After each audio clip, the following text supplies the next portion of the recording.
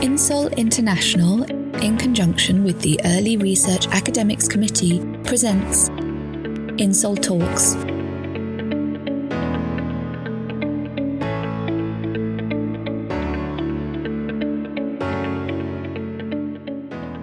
Hello everyone, my name is Eugenio Vaccari and I'm the chairperson of the INSOL ERA subcommittee. Welcome to another episode of INSOL Talks. The podcast features conversation with some of the key insolvency figures in the world. And I'm very pleased to be here today with Professor Andrew Key, who of course needs no introduction. After a career in practice and academia in Australia, Andrew moved to the University of Leeds in the UK. Andrew is one of the luminaries in the area of insolvency law. He has frequently been cited by many superior courts. He has published an impressive number of books and research articles, mostly in top-ranking law journals. He also has won a series of large grants from international and domestic organizations. Andrew, you are a source of inspiration for many early career researchers from all over the world. Thanks for being here with us today. Thank you, Eugenio, for inviting me. Now, we will start with some general questions, then we will move on to questions related to your recent publications before concluding with some questions targeted to our audience of early academic researchers. My first question is, how and when did you decide to pursue your career in insolvency law, and what impacted this choice? Well, when I was at law school, there was no insolvency law taught whatsoever. And so I got no sort of introduction to it at law school. And then when I went into practice after being admitted to the bar, I encountered it and thought of, why hadn't I been taught anything about this? And it was a liquidation which I had to do. And I started to then do quite a bit of insolvency work and acted for a couple of insolvency practitioners. But at that stage, I was doing more company and tax work. And it wasn't until I left practice and went into academia for the first time when I started to include insolvency in the company law material that I was teaching. But still, it was really rather peripheral to my interests. It was really when I went to the federal court as a registrar of that's the Australian Federal Court, where I was given a dual appointment as deputy registrar of the federal court and also deputy registrar in bankruptcy.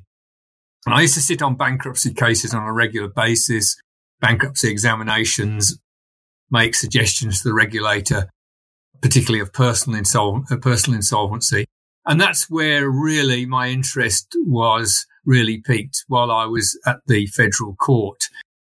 And I saw its tremendous impact on the lives of people and businesses.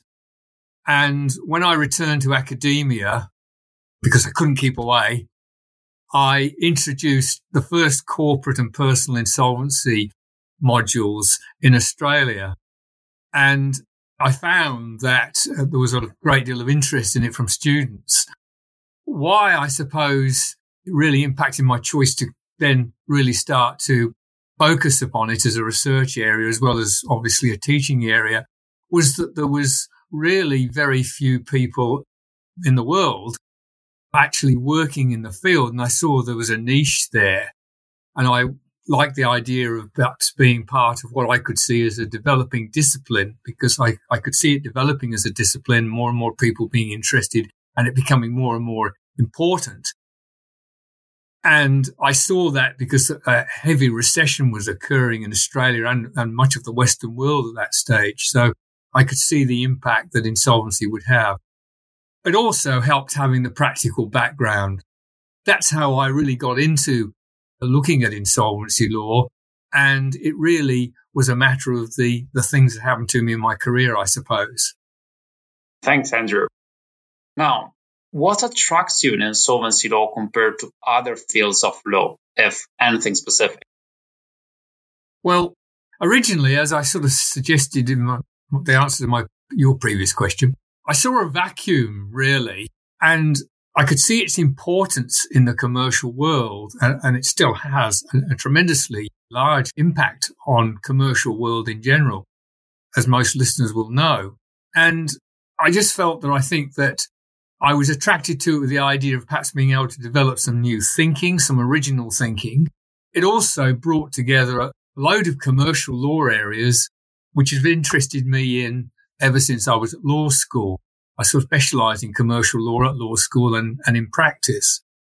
And I always tell my students that insolvency is the most important commercial law discipline, and that's supported by Professor Philip Wood, who's an adjunct professor at Oxford and a partner in Allen & Overy, one of the London firms, who's essentially a finance lawyer, but he says the same thing, that insolvency is the most important commercial law discipline.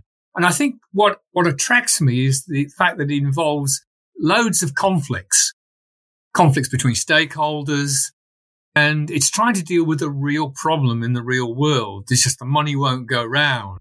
And there are economic and social issues as well as the legal ones. So all in all, there's plenty of scope for debate. There's plenty of scope for broadening research into areas other than strictly legal areas. And this brings me nicely to my next question. It is about what you taught, but I guess it's also about your interests. So you have taught a broad range of subjects in your academic career. You mentioned commercial law, but you also taught company and insolvency matters. And recently, your research and teaching expertise has shifted to corporate governance matters. Can you tell us a bit more about your career and what brought you to take those decisions? Well, I've basically sought to maintain a strong presence in both insolvency and corporate governance / corporate law fields in the past 20 years. I've always had an interest in company law. I enjoyed it at law school. I practiced a lot in it when I was a practitioner in Australia. And obviously, it's an important aspect of corporate insolvency. And I've taught company law now for over 35 years. But I must say that I probably never did in my early days much research in the area. And it wasn't probably until the early 2000s that I sort of went back to it and started to doing more research in it. Partly it was because of the fact that some of my insolvency research started to impinge more and more on company law. I would argue that some of my research, sort of including my PhD, was at the intersection of company law and insolvency law. So I hadn't sort of, forgotten it completely. But it really came to me, I suppose, in the late 90s, early 2000s, that some of the areas that I'd started to find interesting were really requiring me to go more and more into the corporate governance field to sort of find answers. And I wanted to look at some of these issues that I'd basically had arisen in my mind. And I found this really interesting. And I found that I was able basically to continue to do my insolvency research and also corporate governance research. I've just been sort of very voracious in doing things, and sort of moving into a new area like that was really challenging for me and gave me a new challenge. I think it was that challenge factor that really perhaps sort of beckoned me into the corporate governance field to start to work in an area which was transdisciplinary. So I was starting to think a lot more about economics and management and ethics, which I thought was good for developing my mind and also my research capabilities. Also, a contributing factor was that at Leeds, I was the director of the Centre for Business Law and Practice, and I wanted to broaden our corporate law offerings, master's level, and we took on some new staff. They were interested in corporate governance, and I wanted to assist them. So I sort of got some collaborations going with them where we started to work as a team, and being able to work with them also gave me renewed my vigour, I suppose, in relation to corporate governance. And so that's really how my interest started and how it continued. And I suppose once you start to work in a field and sort of get a reputation in the field and start to produce material, it's sort of hard to move out of it again. And I've not wanted to. And I felt I've been able to keep the two areas at the forefront of my work. And in some ways, they've overlapped in certain places. So really, they've been quite good in that respect. Thank you, Andrew. Speaking of, again, your experience, you have worked with international organizations such as the European Union. Can you tell our audience how did you manage and how can you manage to get these positions, provided that it is still possible for people like me who live in the UK? And what is it like to work for these entities? I suppose it's mainly been reputation for me. I've worked with a number, and I suppose it's such that once you get appointed to one particular entity or organisation in one particular area, then that can often lead on to another. It's also due to the fact that I think that my research has been applied research as well as theoretical research over the years. I've tried at least to make my research something that makes sense in the real world. And I think insolvency law is one of those great areas where practice and academia is quite close. David Millman and I have both talked about this on a number of occasions, and we've agreed that, it's where you find a number of practitioners start to do research, sometimes theoretical research, and you find also academics sort of working into the more practice areas. Then sometimes it's obviously reputation helps, but it's a matter of sometimes a bidding situation. And I know when we got at Leeds the European Commission's appointment for the writing of a report on the new approach to business failure and insolvency, which we got in 2015, that was a competitive bid, and it was just really working with a good team. Jerry McCormack, Sarah Brown were brilliant to work with. I think that team effort was really important for that. One can't always rely upon oneself. In other ways, I've worked with the Australian Society for Certified Practice Accountants and the Insolvency Practitioners of Australia. And again, it's been through reputation. Obviously, people see what you're writing and they then approach you. I think in my case, it's been helpful to have the practice background as well, both in practice as a private practitioner, but also as a federal court registrar, which was really helpful. And working on some of these things have been a real challenge. For example, the European Commission work was a real challenge. It was extremely demanding. There was a lot of people that we were also involving from all around Europe. And the European Commission was demanding, but we expected them to be. They were putting a lot of money into it. So that meant meetings in Brussels, which obviously was time consuming, but also very interesting to meet with those colleagues in the European Commission and get their views on what we were doing and get their feedback. But often it really is a matter of sometimes being in the right place at the right time and taking up the opportunity that maybe is presented. And sometimes these opportunities may not look all that great or as if they'll lead on to anything, but sometimes they can really lead on to something really important. And I would encourage people to look at these opportunities, even if they may not lead into the research assessment framework we have in the UK, where your research is looked at every 6 or 7 years. But these opportunities can lead to, ref publications, but they can lead to great opportunities, which is really something that, I know when I was approached by the Australian Society of Practicing Accountants, I thought, well, am I going to do this to be involved in giving them advice and working on their courses? And I thought, well, I don't know whether I want to take the time out, but I'm glad I did because it led on to other things. So you just never know. Yeah, exactly. And I'm sure that all our listeners from different jurisdictions will have the equivalent of our ref. So we clearly know what you're speaking about. In your view, what are the main purposes of insolvency law? Whose interests should it serve? Do you think that the purposes or interests have changed over time, or do you think that they should change? These are really deep issues and they're hard questions. It's easy to respond in a glib way, but that's lacking respect for the issues because the issues are serious ones. I mean, I think there are many purposes for the existence of insolvency law. I mean, I start with when I teach insolvency law to my master's students with the sort of glib statement that insolvency law is all about the debt problem. which it is, obviously. But it's more complicated than that. I think, first of all, the main purposes are, first of all, to provide an orderly process to resolve the debt problem, to stop conflicts and to stop the implementation of the grab rule, that is, creditors grabbing what they can and some creditors lose out. Secondly, I think there's a purpose in insolvency law is to make sure there's a sharing in loss, the collective system, that everybody loses out, unfortunately, but they lose out to the same degree. Then there's, I think, a need for a predictable, transparent and affordable system to deal with this debt problem. Also, provide for a timely and efficient resolution of insolvencies.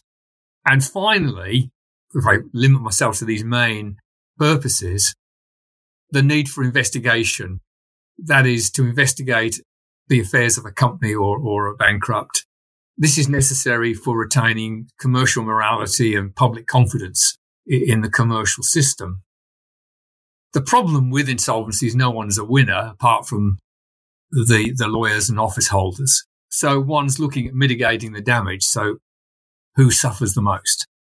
Now, of course, the creditor's bargain theory, which most listeners I'm sure will be familiar with, says it's all about the creditors and you must maximise creditor interest. And I suppose when I was in practice, that was what I would have probably endorsed. I acted for a lot of creditors, various types of creditors, from banks down to ordinary tradespeople, ordinary small businesses. And I probably would have said, yeah, it's all about serving the interests of the creditors. But as I've got older and hopefully more wise, I realised that it's far more than that. And you come then to the communitarian theory that says that, well, when you are making decisions, you should be serving all stakeholders, not just the creditors. And that causes or needs one to make a balancing of the interests of the stakeholders. And you've got those two big theories, if you like, the creditor theory and the stakeholder theory, and they're sort of pulling against each other. And I think you see elements of both in most legislation around the world. I think that it's very hard to come down on one or the other. I like the idea of balancing in many ways, although one bankruptcy appellate judge in the US, Barry Shermer, says that judges can't do it. But judges tend to do it, and I think that they've really got to do it. I think that what my view has been, certainly in relation to my early views on it, was that there should be a balancing of the interests of the people involved in the insolvency problem. The problem is, how do you balance those against one another? It's not very easy. You can see the court sometimes grappling with this, particularly in personal insolvency, where they're looking at a bankrupt who's got a family, and are they going to take the home away from the bankrupt, or are they going to leave it there for the family? So you've got that issue. It's far from easy to give you an answer to your question. Those are obviously the theories. I think that we are finding more and more embracing of more of a stakeholder approach. And I think that probably meets with the views of most people. I think that's what most people would like to see. Thank you. And I think that, speaking of that balance, I think that the way you reach that balance, it shifts also depending on, the period of time and the economic period in which we're living in. So it might well be that actually this balance is found more in favor of stakeholders or creditors, depending on the point of time in history. Next question. To what extent has insolvency law changed since you start working and doing research in the area? Oh, amazingly, it really has. And I suppose that goes with, given my age, probably one could say that with most areas of law, certainly commercial law. But I think insolvency law has probably changed more than most. As I've sort of adverted to already, when I started working in the field, it wasn't regarded as a distinct part of law. at law school and business schools, it got tagged on to the end of a company law course or part of a commercial law module. And no one was really an expert in it, certainly as far as academia went, certainly not in Australia. And no lawyers referred to themselves as insolvency lawyers. They were commercial lawyers doing some insolvency work. And I think things really began to change in the early 90s with the recessions that affected certainly Australasia, and also I know it affected Europe and the United States. There were high numbers of insolvencies. When you look at the number of people and businesses becoming insolvent then compared with, say, the 70s and the early 80s, there's no comparison. I think a big change has been that more firms now work in the field. This is both law and accounting firms, and there's much more interest as far as academics are concerned. I can remember at the beginning of the 90s when I'd started to write in the field, I and probably Rosalind Mason were the only academics in Australia who were working on insolvency issues in a regular basis. And in the UK, there was probably only Ian Fletcher, David Milman and Harry Rajak who were working. Whereas in the US, there'd been bankruptcy lawyers for some time, and so there were more there. But I don't think anywhere else outside the US there were a lot of people doing insolvency research. And so that's just changed amazingly now, just by looking at the number of people that you're interviewing for this series. I think the main change has probably been the emphasis on restructuring and rescue. The work of the Cork Committee here in the UK and the Harmer Committee in Australia and many other committees in other countries has really made people think more about the idea of rescue. It was really limited to the US before the 80s, and now it's provided for in many countries, as listeners will know. And far more important, and there's far greater enhancement of the rescue culture. Second, and close behind it, is the issue of cross-border insolvency. It was never an issue for most lawyers before the 90s. I know there were some big firms that were dealing with transnational insolvencies, but they were few and far between. And the model law, development of the model law and the European Union's insolvency regulation, I think has changed things amazingly in this area. And it's such that gradually people started to recognise the importance of cross-border insolvency. And of course, globalisation has been an important contributory factor to this. And I think that has meant that more and more people have had to sit up and take notice of it. Another change has been, really follows on from the last question. I think now there is a greater consideration of insolvency and how does it affect people. Another change, I think, has been the fact that bankruptcy of individuals no longer attracts the same stigma as it used to. Going bankrupt used to be sort of the end of a person's world, I think, before the 90s. But that's changed now, and people have become bankrupt probably for sensible reasons. And lastly, I think change is that in research areas now, more and more empirical research is being done. I mean, until perhaps the last 10 years or so, you had people like Lynn Lerpucki in the US doing empirical research, but not many. I remember doing some work with Peter Walton at the end of the 90s, and it was sort of the first empirical work we'd done. And now, of course, Peter's with colleagues at Wolverhampton, Chris Umfreville and Lizelle Jacobs did work on CVAs, and also he's done work for the Graham report. And I think that's another huge change that's occurred. Thank you. I would like to focus a bit more on your research.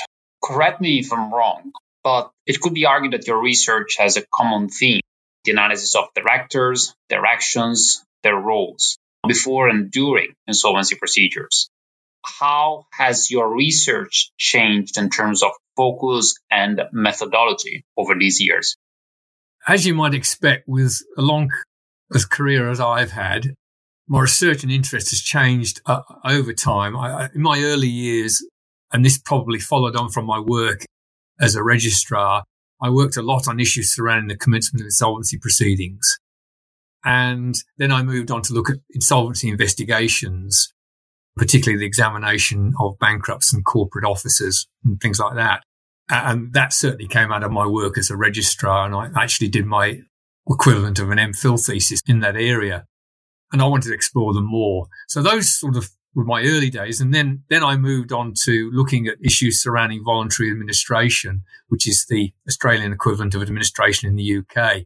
And then I really started working in what I've had a long association with, which is transactional avoidance, which is what I did my PhD on at the University of Queensland. And I've come back to look at that in more recent years, particularly from a European perspective, and how the powers of avoidance could be harmonised across the EU.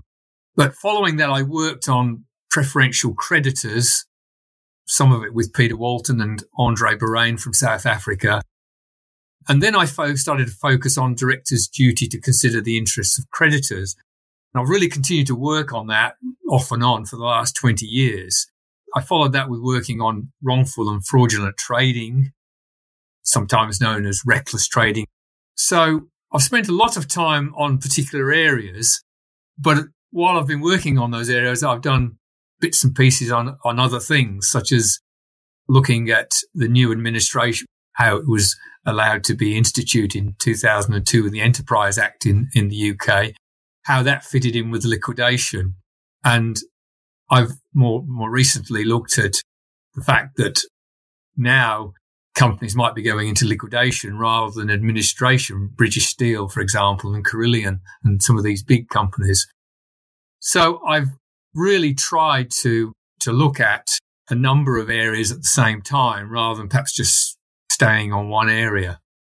As far as my method, I began as a traditional lawyer, if you like, engaging in traditional doctrinal legal scholarship. That was what I was trained as when I was at law school, and that's how I worked as a practitioner. And I've done a lot of doctrinal work over the years.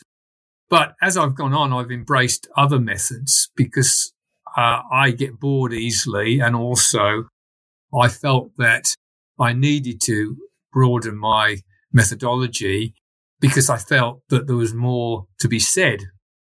So I started to work using a more theoretical method at the end of the 90s.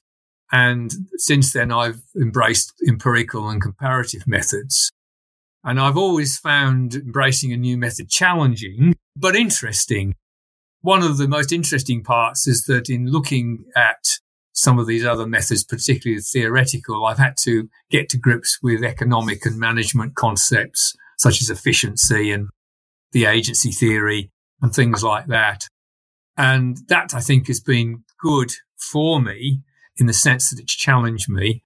It's also given me a wider audience and also enabled me to speak at gatherings of economists and organizational behavioralists and ethicists and people like that, which is always interesting to do some transdisciplinary conversations. So that's probably been the change of embracing these other methods over the last 20 years. Thank you, Andrew. Another question is about developments that occurred at both international level, and I'm referring to the UNCITRAL among others, or at the regional level, thinking of the European Union. How have these developments affected the evolution and practice of domestic insolvency laws?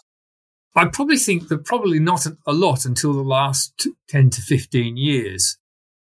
Now there's, as I said earlier, a greater awareness of the international dimension. I mean, we live in a global village, as people have said, and it's true. I mean, we only have to see with things like COVID and economic problems, things like that it affects much of the world.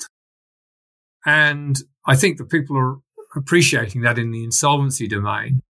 And I think that all lawyers, whether they be practitioners or academics, now have to be aware of the developments that are occurring internationally and take them into account in their advice and or their writing as academics. And I think this will continue to occur as the world gets smaller and there's a greater appetite for employing, I think, a more universalist approach. I mean, that's what we saw with the UNCITRAL model and the EU insolvency regulation. And I think countries are looking at what those models have provided for. And whilst they don't deal with substantive law yet, I think that they're being looked at by national governments and the people who advise them. And I think that obviously we're going to see a lot more restructuring regimes developing in the EU as the EU insolvency restructuring directive becomes effective. Well, it is effective, but actually people take it on board and apply it. So that's going to occur. But we're seeing far more research being done by people where they're actually looking at the international situation. And as I said, I don't think anyone can possibly avoid it. And I think that some of the things that have been used by UNCITRAL and the European Union have basically been embraced by national governments in the development of their insolvency legislation. And I think that will continue to occur. Thank you, Andrew. I'm going to ask you now a question that I think is probably the most difficult question that I can ask you in this interview after the one on the purposes of insolvency law. I actually remember one of the speakers in the series saying that they actually didn't like this question because it was too broad, too indeterminate. But I would like to hear, nevertheless, your views on this topic. What are the major changes or trends that you see currently occurring in the economy, social life, politics, or the way the business is done, which will shape the future of insolvency law and insolvency research? Yes, I can understand why they said that. It is a very broad question, and I hope that I can tackle it. Following on from what I said a few moments ago, further developments in cross-border insolvency regimes will occur because the world continues to get smaller, as I said. And there are more international elements in commerce than there ever has been. And I think UNCITRAL will continue to work on further developments to enhance more efficient and effective cross-border insolvency, like if you like, model law Mark II that they're trying to have countries embrace.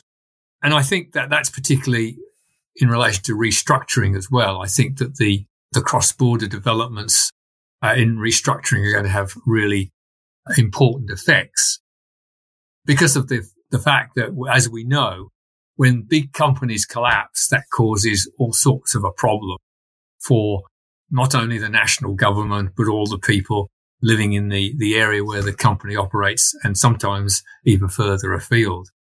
And I often think of the collapse of MG Rover in this country when it affected not only the people in Birmingham where their factory was, but other people around the country with dealerships and also in about 4 or 5 other European countries. I think that's certainly cross-border development will continue to be something which will shape the future for insolvency law and research in the future. I'm sure that the fallout from COVID will continue to cause major changes. In the UK, as in other countries, as you will know, the government passed legislation in order to alleviate problems for businesses by making it more difficult to bring winding up petitions against companies to wind them up and bring actions for wrongful trading against directors. And we're going to see continual fallout from this COVID problem. It is my view that this year and next year we will see huge numbers of insolvencies, certainly in the UK, and I think that will be replicated in other countries around the world. I think that restructuring is likely to develop further in Europe with the new directive I've referred to. There is going to be more pressure, obviously, to introduce a more, I suppose, wide-ranging restructuring framework in many countries that don't have one. I mean, some do already, and they seem to be working quite well. But in other countries, there'll need to be developments. And I think there are probably several candidates to replace the UK as the schemes hub for companies around Europe. since Brexit. I think also there's going to be a greater use of asset-backed lending, and I think that can have a marked effect on the insolvencies that will occur and whether there's going to be very much in the way of assets and funds for unsecured creditors. For example, in the UK, I think administration is now being found not to be very suitable for some companies when you think it would be. And I mentioned British Steel earlier on, where it went into liquidation when you thought it would go into administration because maybe it's not as useful as people thought it was. So I think that that's going to be affected a little bit by what sort of companies do become insolvent and whether there are going to be floating charge holders or even fixed charge holders who are willing to underwrite administrations for the future. In British Steel, they weren't willing to do so. So basically the government's going to end up picking up the tab. So there are some of the things that I can talk about within a restricted period of time. Thank you. I'm sure that we will mention maybe some of them later on during this interview. But I would like now to move to publication and research strategies. Now, together with Professor Peter Walton, you recently published a monograph titled Corporate Governance and Insolvency, Accountability and Transparency. This book provides a comprehensive analysis of governance issues that exist in relation to the management of insolvent companies. It argues that the two most important features of corporate governance are transparency and accountability. Can you tell us a bit more about the content, significance, and originality of this book? Okay, well, there's been, as you will know, and most listeners will know, there's been a lot written about the governance of solvent companies, and particularly large ones. And insolvent companies have been neglected. David Millman wrote a book about 10 years ago which dealt with some of the issues. But apart from that, there hasn't been very much of substance written about the governance of insolvent companies. Now, when they're insolvent, there are two situations that we tackle in the book. The first one is when a company is insolvent, but they're still in the hands of the directors. And secondly, when they've been placed in some sort of formal insolvency regime, such as liquidation or administration. What we try to do is consider the role of creditors, shareholders, the insolvency service, special managers, creditors committees during these periods of insolvencies and how they relate to directors on the one hand before a regime occurs, and then on the other hand where office holders take charge of a company, such as a liquidator. So we try to look at both of those types of issues. And what we've tried to do, as you've said in your question, we've argued the discussion from a point of looking at them in relation to accountability and transparency, based on the argument that we take the view that those two virtues are the most important ones when it comes around to looking at corporate governance. And so that is probably the essential originality element, that we look at it through those two lenses. And that's how we tackle our consideration of the position with directors in control of an insolvent company. You know, how do you make sure that there is transparency and accountability there? And also when an insolvency practitioner takes control of a company, what transparency and accountability is there for him or her, and what responsibilities have they got in that respect? So we've tried to look at it through those lenses and try to provide our discussion along those lines. And that's been, if you like, our parameters, because the area is huge. We could have written a book twice as long quite easily. But, you know, one wants something that was obviously more readable and also more succinct. And also maybe you wanted to keep some material for next book, isn't it? Well, I don't know. I don't know whether there will be a next. Well, there's a couple of books going at the moment. I don't know if there'll be another book after that. All right. Let me move to the next question. How do you approach academic writing? Is there any routine that you follow or sources or inspiration that you find? Well, I've really developed my own style, I think. I've never had any real guidance. I've really picked it up as I've gone along. I suppose the way I do things has changed rather since the early 90s when I actually got to start using a computer and I've become more computer literate. In my early years, there wasn't the same emphasis on publishing as there is now, and there wasn't the same pressure to write. Then there came in this watchword, publish or perish, and we all went, oh dear, we better start writing something. And I've always worked on several projects since that time at the same time. I get bored easily and I like to exercise my mind with different things. And I also firmly believe that distance from a project and working on another one can give the brain time to work on the first one, if you're with me. When you're not really concentrating on it, the brain can do all sorts of great things. Well, you hope it does anyway. So it could really help sometimes with when perhaps you get blockage on a project, you think, I'm not sure where I'm going to go with this. Or you think, okay, I've done enough on this. I really need to give some time to think about it a bit more. And you start to work on something else. And you go back after a while and you can look at it again with a fresh mind and you can say, okay, well, that doesn't look too bad. Or sometimes you think, goodness me, what planet was I on when I wrote that? So it can be very helpful for that. I think a big element of my work is that I am very conscious of management of time. I've always been a good time manager. I've always set myself annual goals, and they've been intended to stretch me, but not to be overly ridiculously ambitious. And what I've done over the years is try to grab whatever time I've been able to during the day. So rather than perhaps restricting my research just to research days, as some universities provide for, I've grabbed an hour between lectures just to do something on my research. Maybe it's to read an article. Maybe it's to read a case. Maybe it's to look at the structure of my paper that I'm working on. And the other thing is I've just worked very long weeks and long hours. And it's been much of my life. And I don't recommend it to anybody. And I wouldn't expect anyone to do the same as I've done. My approach was a result of ambition, but it was also due to the fact that it was an attempt to try and provide therapy for me. I've suffered from chronic pain for 30 years, and the research helps me to provide therapy in that respect because it takes my mind off that pain and gives me something to think about. So I've done it for those purposes.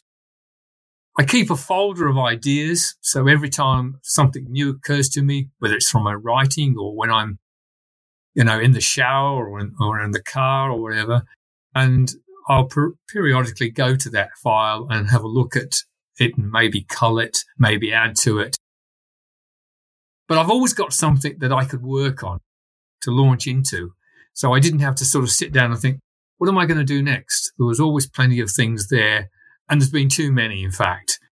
And I've usually tried to go through that list and follow it unless something has come up which is highly contemporary or perhaps controversial, which I think I should deal with straight away. I've also take alerters. I have an Alexis and Westlaw alerters every day. I get alerters from them, which is really helpful to show me new cases, new articles, new government reports, new inquiries or whatever. Also SSRN, which most readers are probably familiar with, Social Science Research Network. That's been really good, particularly to find material from non-law writers. And I just gather in as much material as I can, and I read a lot, new cases, new articles, whether they be from practitioners or academics. And signing up to SSRN was a really good decision. I recommend everybody should do that. And they give you alerts with new papers that have been written all across the world. And that's the great thing about it. One could be reading something from Namibia one day, Saudi Arabia another day, and another day something from Mexico. So it's really very, very, very good in that respect. I've got a very methodical filing system. It used to be totally paper-based, but since COVID, I've sort of arrived in the 21st century and I've got a more digital system now. So I've always got material that I can go to maybe get me a head start on a project or give me an introduction to it, and that will lead on to sort of other material that's available to me. So what I'll do is I'll begin with a question, an issue or a problem or something that needs to be explained that I've come across. And obviously, as you'd expect, I'm looking for something that is really original, something that's not been resolved, something that someone hasn't written on before, if possible. And the project might be a book, or it may be just one article, or it may be I can see several articles coming out of it that might be linked in some way. And I might even think at that stage when I'm thinking about what I'm actually going to work on, the project itself, where I may send it if it's a paper, which journal I may, or a couple of journals I'll have in mind, so that may help me as I prepare the work. I'll then consider what methods I'm going to use. Is it going to be a doctrinal piece, a theoretical piece? Do I need to do some empirical work because I need to find whether something's effective or what's happening in a particular area? And then I like to try and draft a very tentative outline of the paper or papers. Sort of helps me start thinking through the issues. And I like to start writing in a very tentative way, but early on for two reasons. First, it encourages me to feel as I'm doing something. And second, I've always held the view if you can't articulate it in writing, then it may be you don't understand it or it's flawed in some way.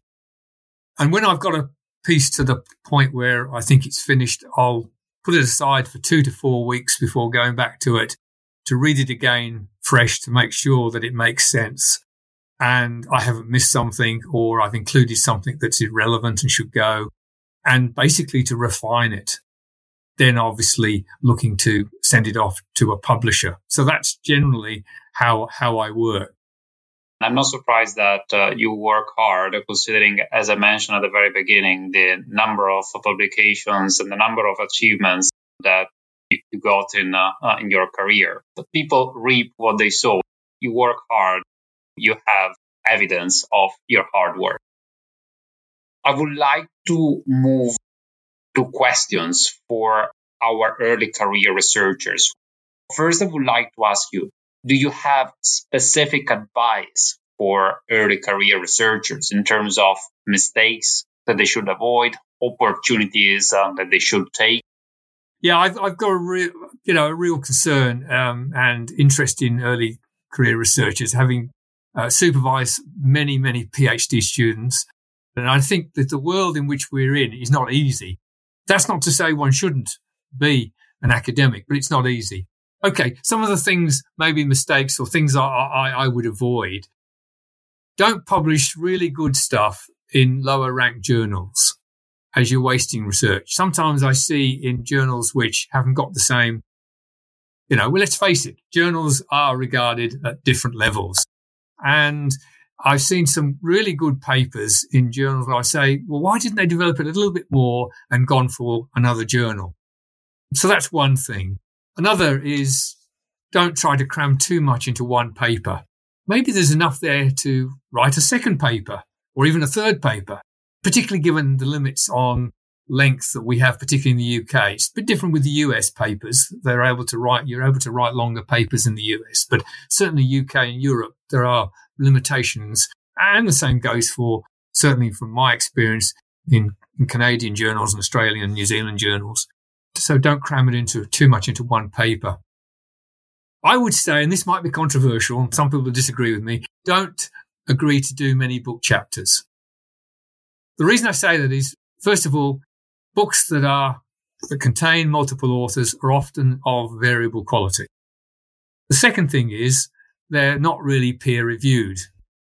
Thirdly, they get lost often. People don't know about them. And people are not going to go out and buy a book necessarily or can't afford to buy a book, but they can get hold of a paper from a journal because their university subscribes to it. Don't procrastinate with respect to the material you've worked on. Make sure it's as good as it can be, obviously. It's quality, but don't sit on it for ages. You have to submit at some time. Bite the bullet, send it off. Obviously, other things such as if you're doing empirical work, don't be tempted to manufacture data. I'm sure people wouldn't, but don't even be tempted to. And if you're in a team and people are doing something that you feel is not appropriate, then obviously make sure that you voice your concerns. We as academics should be people of integrity, and that's what we should be aiming for. It's great to work with so many people who have high standards, both from the quality of work, but also from virtues.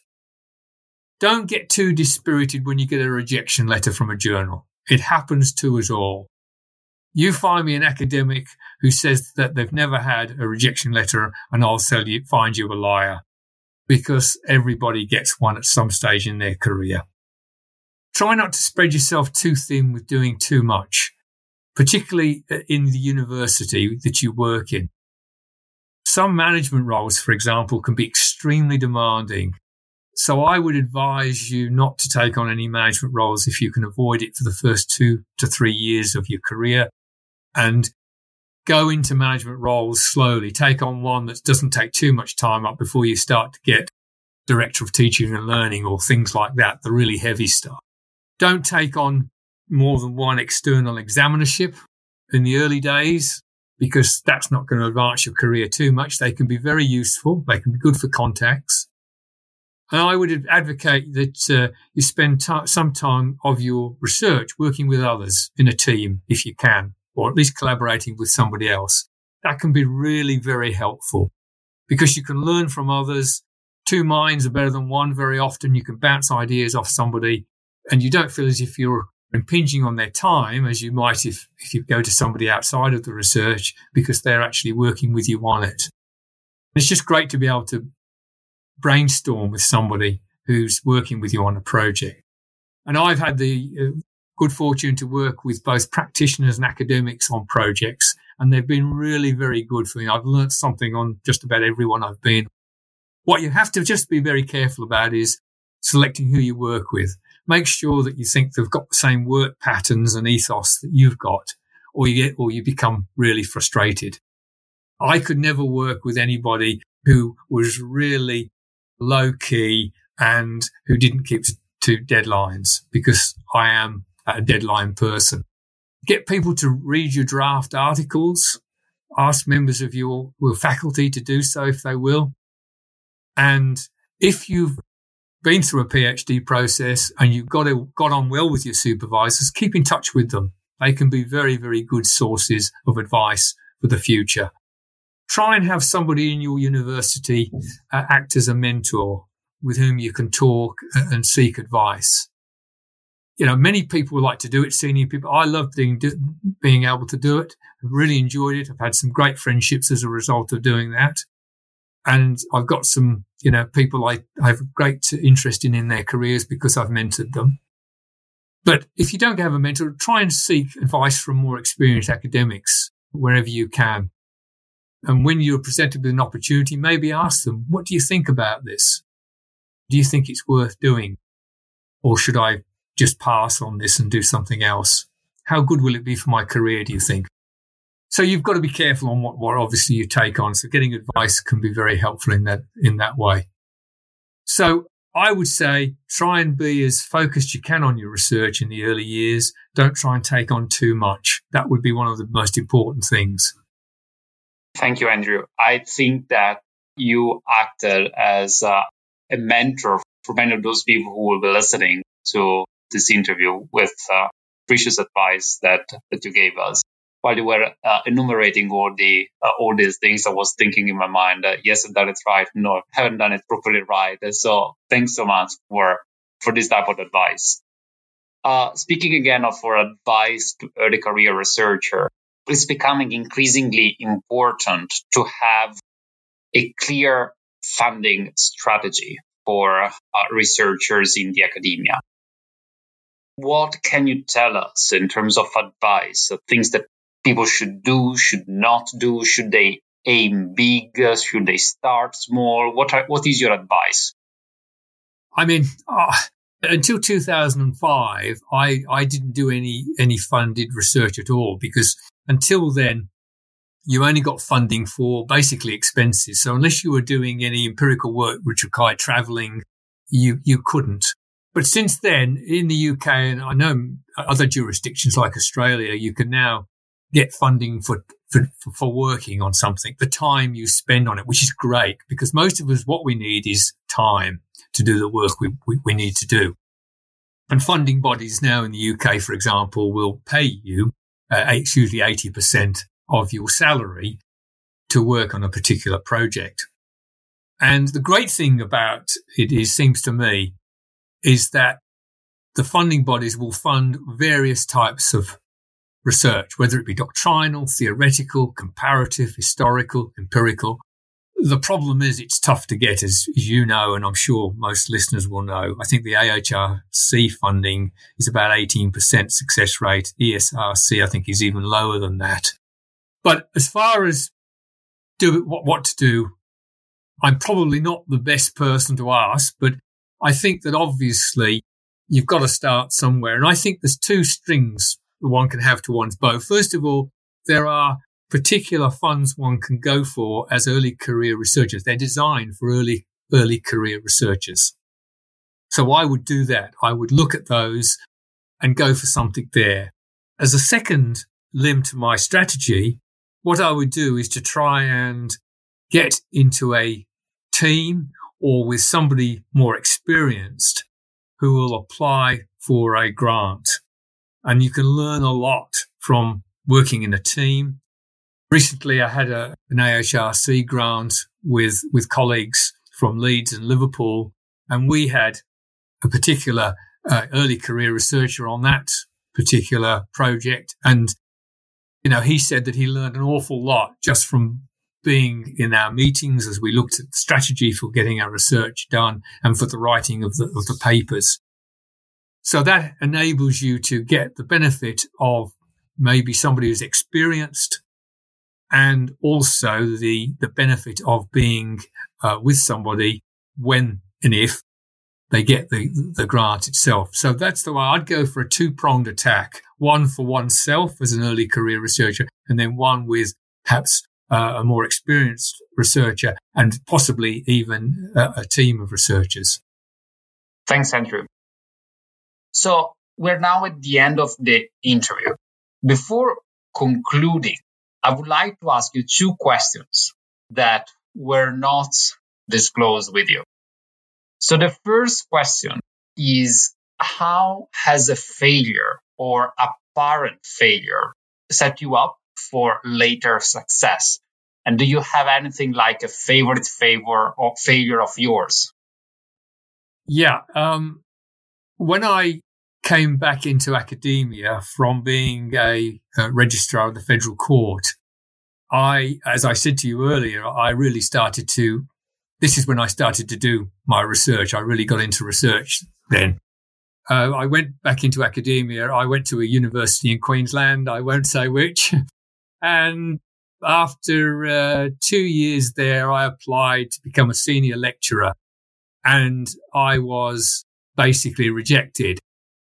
And after I got over the initial disappointment and having a little bit of retail therapy, I think that set me up really for the rest of my career because it made me more determined. First of all, I thought it was unfair and my referees thought it was unfair, but still, I realized that life is not always just.